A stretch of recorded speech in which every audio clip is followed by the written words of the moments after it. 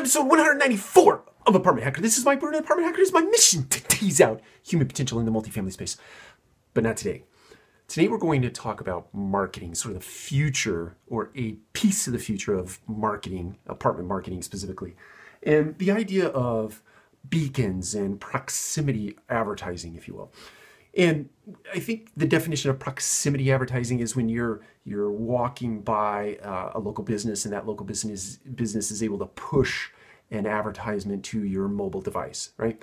Or a beacon might be when you're driving down the freeway, and this is where I think that billboard advertising, believe it or not, will come back to the apartment industry at some point. Billboard advertising, I said it.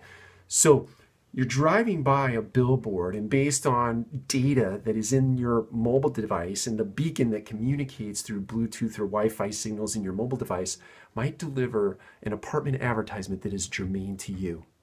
It delivers the right message at the right time to the right target audience, right? When you're driving down the freeway, billboards will be so smart as to deliver a message that is germane to you, that's relevant to you. Isn't that crazy to think that billboards, which I used to describe as lighting dollar bills on fire, will come back and be relevant in the multifamily space? I believe that'll be coming very, very soon. Take care. We'll talk to you again.